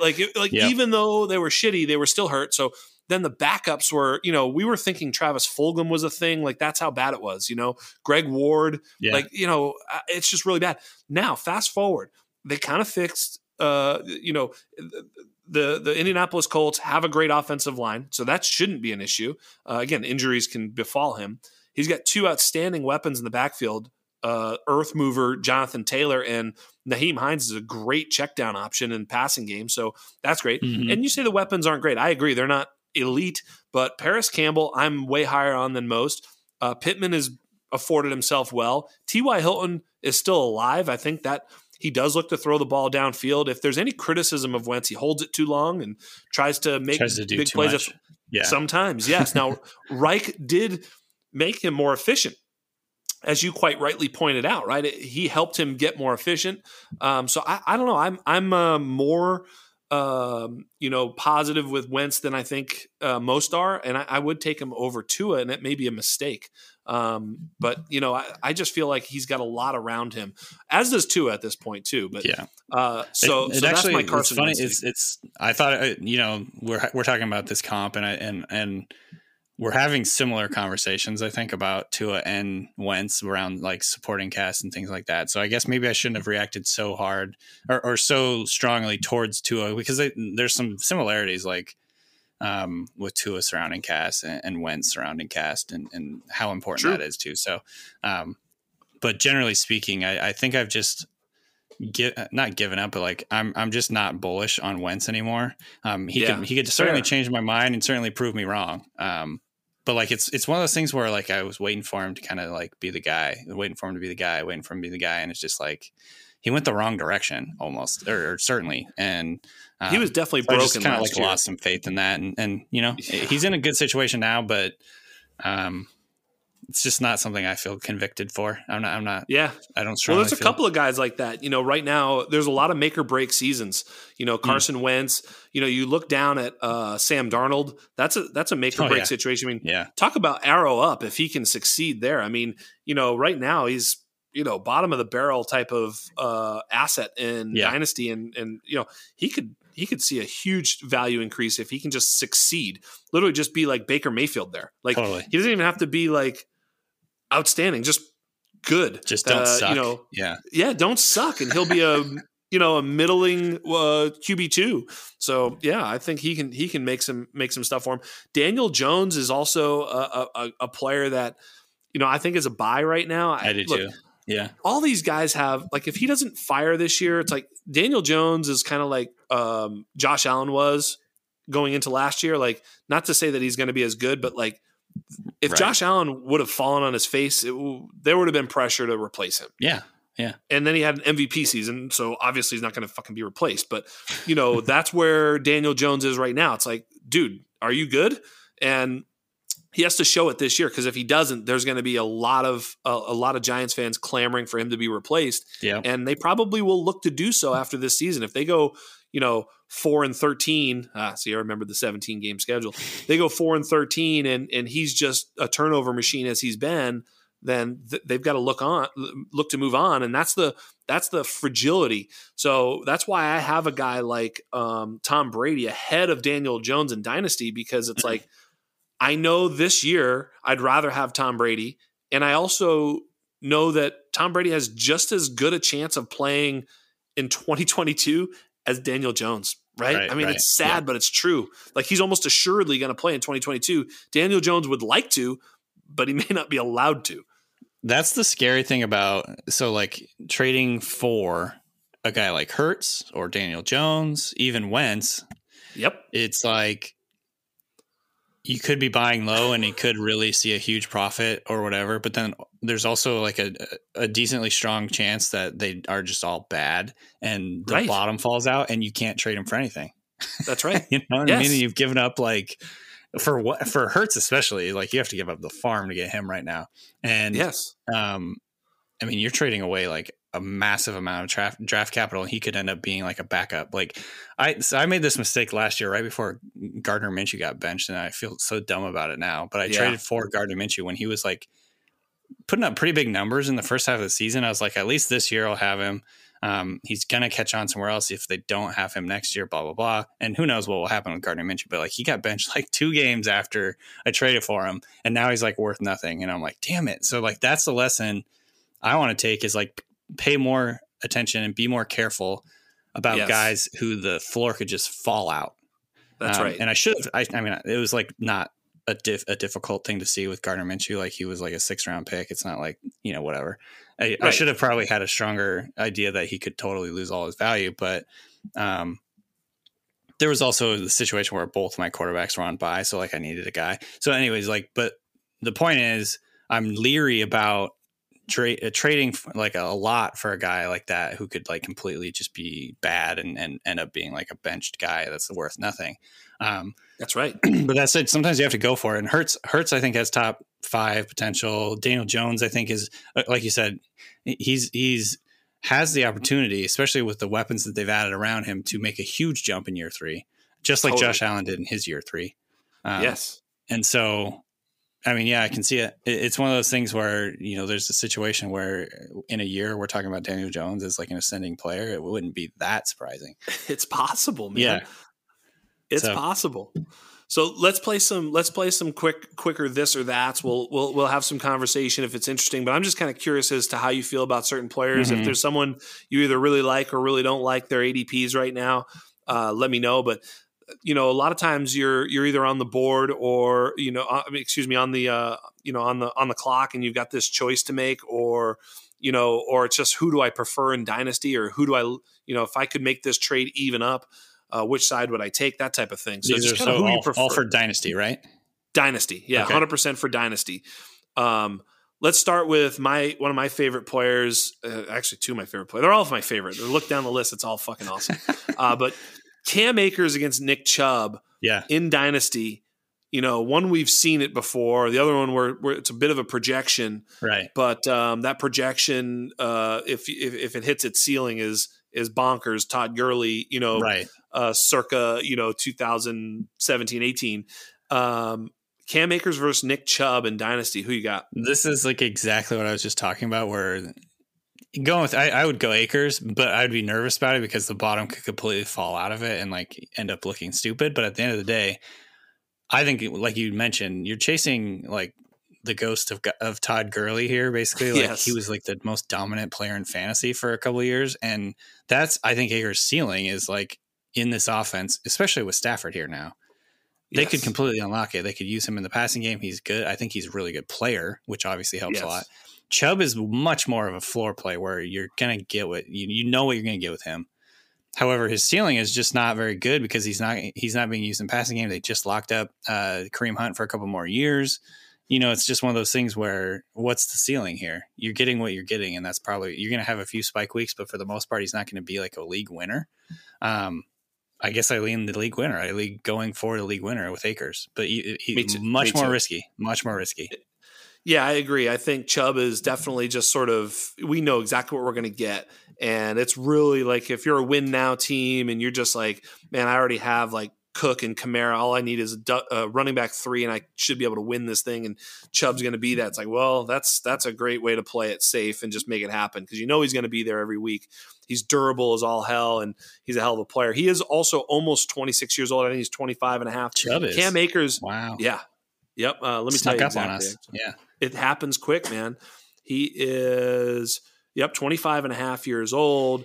That's Cam getting Akers, into that scary zone, isn't it? It is, and we don't see him that way. But look, at the end of the day, he may last. He's definitely the type of guy that could play a long way. He's a rugged player. His skill set doesn't wear thin too quickly. But nonetheless, Cam Akers isn't even 22 yet. He's still 21 years old. He'll turn 22 here shortly. So a young player with a lot of his future in front of him. And I love the prospect. So I'm a big Cam Akers fan. I would smash Cam Akers there as well, but I could understand going the other way. But Cam Akers and me are certainly, running through the meadows holding hands. There's just no doubt about it. Yeah. Same here. It's true, man. This one's fun. There's a player in this grouping that I'm fading a bit, and of course it might come back to bite me. But Austin Eckler versus Joe Mixon for Dynasty. Who you got? I would go Eckler here, even though I don't know what the age difference is. He might be a little bit older, but I just trust him more, I think. Like they're both very, very good players. I just think Eckler in that offense with, Joe Lombardi coming in and potentially using him in that Kamara role, I think that fits him perfectly. He's done it before. He's an awesome catch. He's an awesome pass catcher. Mixon, I just don't trust. I think he has the ceiling to be elite, but he's the kind of guy who like, it makes me nervous to like, even though he could end up with like 300 carries or whatever, like it just makes me nervous. Yeah, there's nothing. Look, we've all been snake bitten by Mixon. There's no doubt about Right? it. It's like, yeah, dating back to fool rookie me draft, once type of deal. Yeah, yeah, exactly. I mean, we've all been through it, and Eckler is a bit of a sure thing in terms of the pass catching role he'll have. But I'll just share this with you. We sort of go back to that 2019 season, and Eckler was great, and but he saw his career high in everything, absolutely hit his career highs. And if you look at what he did in 18 and 20, I know he was hurt a little bit, but hey, he's a smaller back too. So I mean, I don't know, but he's never really been a touchdown scorer. He's never been given goal line work. So all of his value does come from the passing game, which of course should be very, very viable again this year. But his rushing touchdowns are in his career 2, 3, 3, and 1. His receiving touchdowns 3, 3, 8, and 2. I think the outlier there is the 8.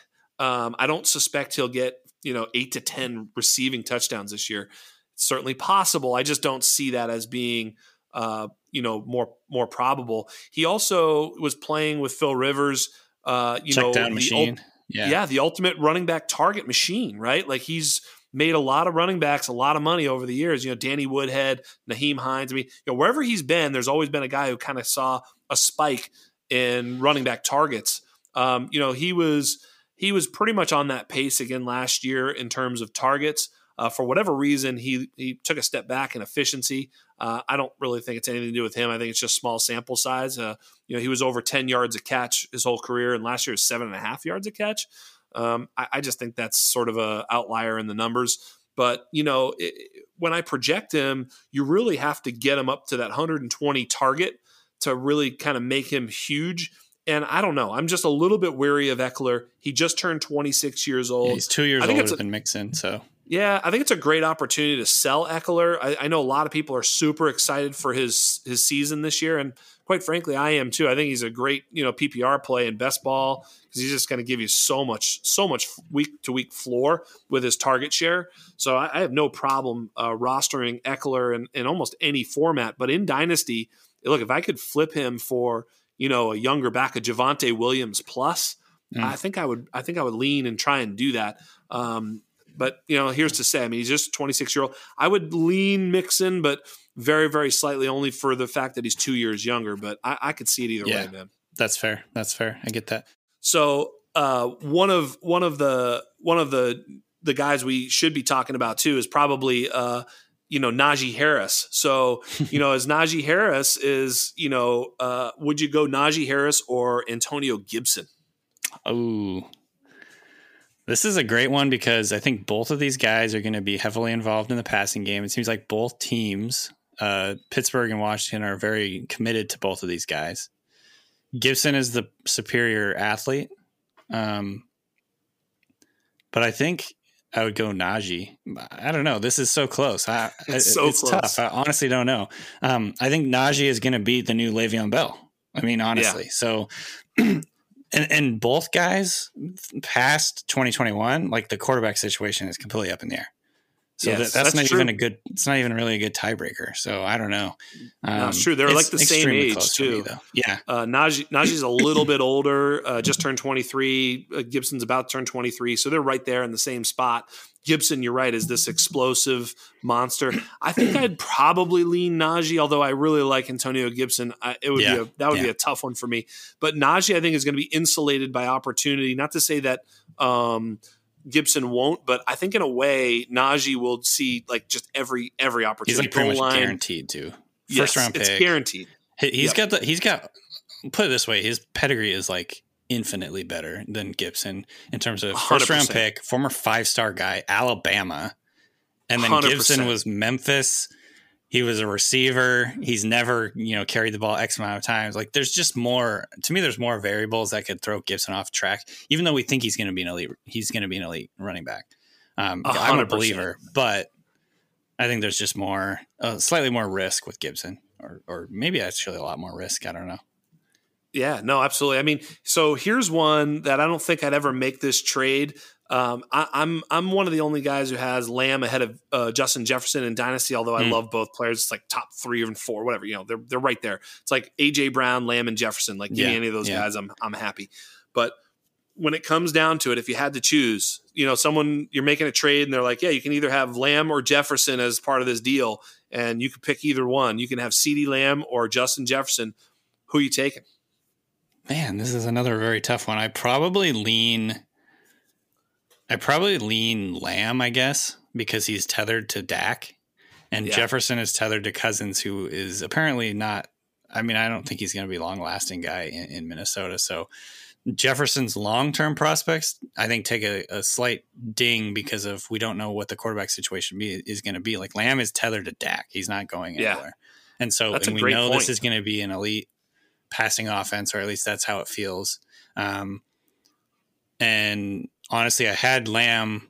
I think I had Lamb ranked higher than Jefferson. I'm pretty sure I did than Jefferson. Yeah, he was my number one guy that year, so obviously I did. And then, yeah, I mean, I just think overall, I think the upside down the line is better. Jefferson is awesome though. Like he's already like on track to be like a Hall of Famer. So this is a tough decision, unbelievable. Yeah. I mean, you want both. It's like find a way to give the guy some more assets and get both. But I don't have any Lamb. I don't have any Lamb shares, and I'm like devastated so far. I have so much CeeDee. I mean, CeeDee he's a little bit of the guy that I just think was the no doubter. I absolutely loved him. Just because I thought he had so much versatility. He can play outside, he can play the slot. He's a really good red zone weapon. Like he's able to just go up and get it. Like, he kind of looks like a little DeAndre Hopkins-esque when he's in and around the red zone. So I absolutely love CeeDee Lamb in every single way. I think he's going to absolutely be awesome. So, yeah. So we'll end on my guy and see what you think, because we didn't even talk about this. So one of the guys that I'm higher on than like everybody else is Gabe Davis. So we'll just kind of we'll test your feelings about Gabe Davis. Would you rather have Gabe Davis or Jalen Reagor? Damn it, this is tough too because like it's a really good one. Reagor is a first round pick. Yes, really good athlete. He's on a team I think that is ascending, or at least whatever. But like Gabe Davis is in one of the best passing offenses in the NFL. He was a 4th round pick. That makes me a little more nervous. It should. But Reagor hasn't shown anything yet. This is like a bird in hand versus a 2 in the bush. Yeah. I don't know, man. I probably still would go Reagor, but it makes me a little sad because I like Gabe Davis a lot. I actually think he's going to be. You mentioned the pod we did the other day with Evan Silva.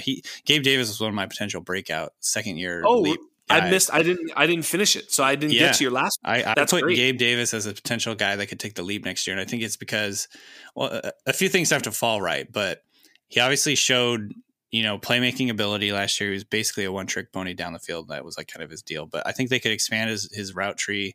And get him more involved. Obviously, John Brown is gone at this point. I don't know what Emmanuel Sanders has left in the tank, but he could be the number 2 pass catching weapon in one of the pass heaviest offenses in the NFL with a ascending MVP caliber quarterback. So there's like a lot of variables that are very interesting for Davis. But at the end of the day, I probably still would take Reagor just because he's a 1st round pick and he's probably going to get more priority in terms of like where like his opportunities and things like that. But it might be the wrong decision.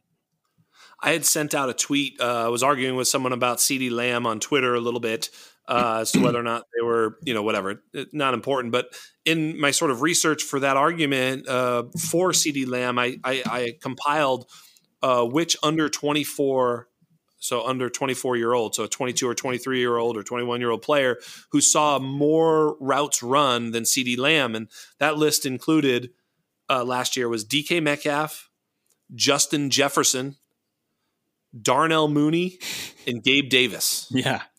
So when you talk about guys that the young players that the teams trusted, it was Lamb, Jefferson, DK, and then those 2 guys, Mooney.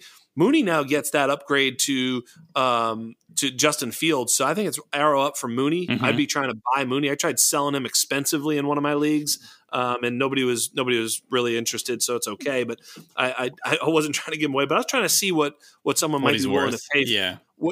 And I was starting in first round territory, and of course everybody's like, "What are you, fucking crazy?" Yeah, a little bit, but I was just seeing if anybody was shoot excited. your shot, man. Yeah, exactly. Because I'm not selling him for a single second. I just wouldn't do that. Mooney is not being sold for a single second. And here's the point: is like, if he ends up being, this sort of, downfield threat in that offense on the opposite side of Allen Robinson.